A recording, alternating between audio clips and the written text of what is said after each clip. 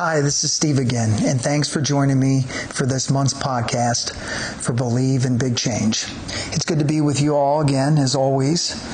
I hope, again, your new year is off to a good start and you're surviving the crazy weather that seems to be impacting our country these days. We're even getting it out here in Southern California, so we definitely have a winter out here. Probably not as harsh as some of you all are experiencing, but I certainly hope you're hanging in there and that your new year continues to get off to a good start. And if you find yourself struggling a little bit, give yourself a little break and maybe take a look at your expectations. That's what I need to do probably almost every single day. And don't give up on yourselves. You do matter. And you are loved. What I want to talk about a little more today and with a little more depth is we've talked about compassion and empathy, and for a while I lost it. I lost the ability to have access to that. I went through my version of a lot of stress. Some would call it trauma. Some people don't like that word. So you can call it a lot of stress, you can call it trauma, whatever works for you. My own version of pain and suffering. And as I wrote in this month's blog, I'm not going to tell you that I can relate to your all's story and your pain and suffering perfectly. Some people have had it very rough. They've been physically, sexually, emotionally abused, all the above. That's obviously compromising and violating someone's boundaries, victimized by all kinds of different sets of circumstances. So I can't tell you that I identify with every single bit of that. There's no perfect, comparable situational analysis, I believe. I work to look for the similarities in what I can identify with as pain. I went through a pretty tough stretch about a decade ago. I went through a public divorce. It wasn't pretty. I survived it. I went through a difficult time with the company I was in charge of. Had a falling out with the board of directors, and I was fired unceremoniously. In some cases, I guess I got off lucky, but I struggled with it, and I was in a lot of pain, and I suffered. And I went through this time where there's the shame component of feeling less than someone, less than you, less than a moment, a situation, less than the ability to run a company and guide it well. To the ego gets involved. To I'm greater than you or the moment or the situation.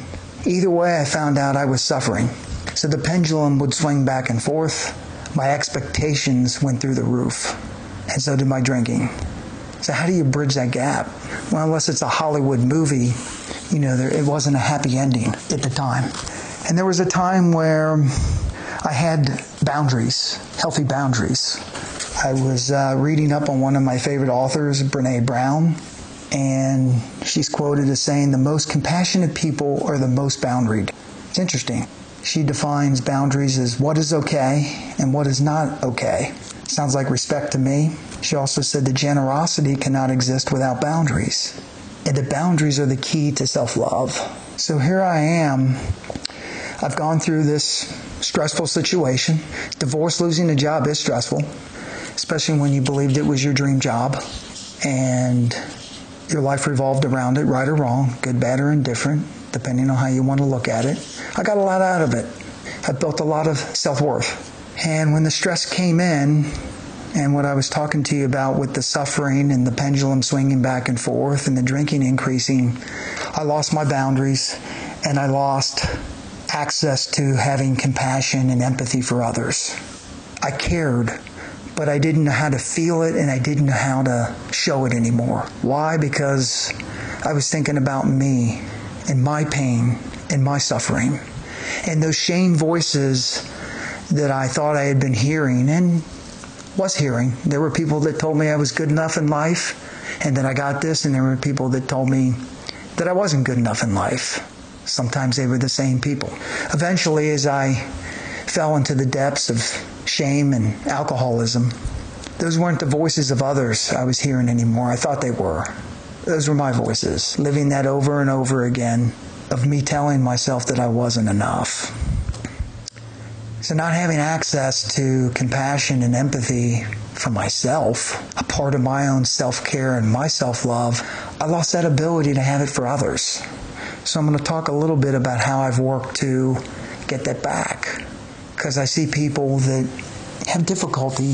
I think they care, and I think we all have good hearts. You might think there's a few questionable cats out there and some sociopaths and whatnot, but I tend to believe in people for the most part and their ability to change if they want to, and if they can allow access to it. And that's what I had to do. And so if you find yourself having difficulty beyond watching a feel-good special on some show that makes you kind of tear up, which is good. That's showing you have access to something, or listening to our national anthem.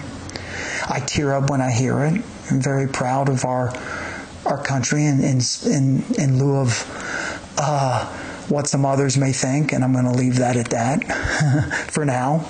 And you might, you want to empathize with people and you want to be there, but you might find yourself there's some blockage. You don't know what to say. You freeze up when it feels like someone's unloading on you with their story and their pain and their suffering. I know I used to do it. I've done it in recent times. I'm still working on it. I think when we can start to turn inward and start to have compassion and empathy for ourselves, and self-care, I think, is a big part of that, and start to love ourselves, we'll be able to give it to others. We've got to give it to ourselves first if we want to be there for other people, instead of getting angry and frustrated with people when they open up about this stuff and they're really hurting and they're in a lot of pain, and it frustrates us. Kind of makes us feel helpless, because we all want to believe that we can help people. We want to help people. Just like in this country, something horrible happens and we rally. We want to rally for people. Sometimes we just don't know how and we get stuck. I can definitely relate to that. And I believe that it'll increase our skill and our ability to listen to others. Then we can start to identify. I wasn't beaten growing up. I wasn't sexually abused. I had some emotional abuse, and I caught some bad breaks along the way. I didn't have the ability to roll with them the way that I'd hoped to, but I wasn't willing to ask for help. I decided to go it alone with the assistance of massive amounts of alcohol, and it wasn't pretty for a while. So I decided to get some help and just start to open myself up again. And a big part of my daily surrender and acceptance is, I don't know. I don't have this figured out. I have to have some faith, some trust, some blind faith. And as they say, turn it over and have the ability to let go of things. It sounds so easy. It's so much easier said than done when people say it's so cliche-ish. To say, well, you just got to let go and let God. You've got to surrender. You've got to accept this. You've got to turn it over. When I used to hear that years ago, I was like, hey, man, could you give me a roadmap? Well, I found that roadmap, and that access is in my heart. I had to start taking care of myself. So if you really want to be of service to others and help others, and that can just be simply listening for a few minutes when it's sometimes tough to do, or asking somebody how they're doing and being willing to listen to them for a few minutes. You might have to cut them off and have a boundary and say, hey, listen, it was really good to see you. You look good. I hope things get better for you, but I need to go. Do what you're capable of, but give it a shot. And one thing I wanted to share with you today is something that a lot of people struggle with, and that is meditation. Did you know meditation is the opposite of worrying? I read that somewhere, by the way, just like I was quoting Brene Brown earlier. I read that somewhere. I often wonder if I've ever had an original thought or idea, and that's okay if I haven't. But I read that somewhere, and it made a lot of sense to me. We all know how to worry. It's a learned behavior. Well, if we know how to worry, can't we do the opposite of worrying and just take a few minutes each day to be still with our thoughts and feelings? Now you hear that and you're going to go, what in the heck does that mean? How can I be still with my thoughts and feelings? What that means to me is You've got something on your mind, an issue, you're in a relationship, somebody's upset you, there's problem at work, there's problems somewhere, we believe it's a problem. I don't have any problems. Sometimes I just have to take a little more time recognizing that it's an opportunity, and the only barrier is typically me and me getting in my own way. So being still with our thoughts and feelings and just observing where that ego that I was talking about and that pendulum swinging to saying, well, maybe I just didn't get the job done today, or maybe I wasn't enough for this person, maybe I just didn't say the right thing, ooh, maybe I was a little hard on this person, to, hey, that's their problem. That's not my problem. I don't own this. That's in their court. Well, to a degree, that's true. But again, I believe we all want to help. So maybe just take a few minutes. Here's a thought for you. Sit still with those thoughts and feelings, those emotions. Observe what the ego wants to do. And observe the defense mechanisms that come up. Take a few minutes. Lie down, sit up, stand up, whatever is going to support you and your body and where you're feeling that day. And then take a few minutes and write it down. It's kind of cool to see what it'll do and how things will start to work out and play out, and that we don't always have to act on the first thought. You know what they say sometimes? Think before you speak. Think, feel, sit still before you act, or before you press send on that text message or that email. Who's ever done that one? I got my hand straight up in the air. I've done it so many times I've forgotten about it. So we've talked about compassion and empathy. And connecting with others is listening. So you want that ability to be a better listener. If you don't have access to compassion and empathy, that means we're not taking care of ourselves. It means I'm not taking care of myself. Self-care is a huge part of that. If I don't take care of myself, and you've heard it before, we're no good to others. We're just not that good. We can only fake it so long.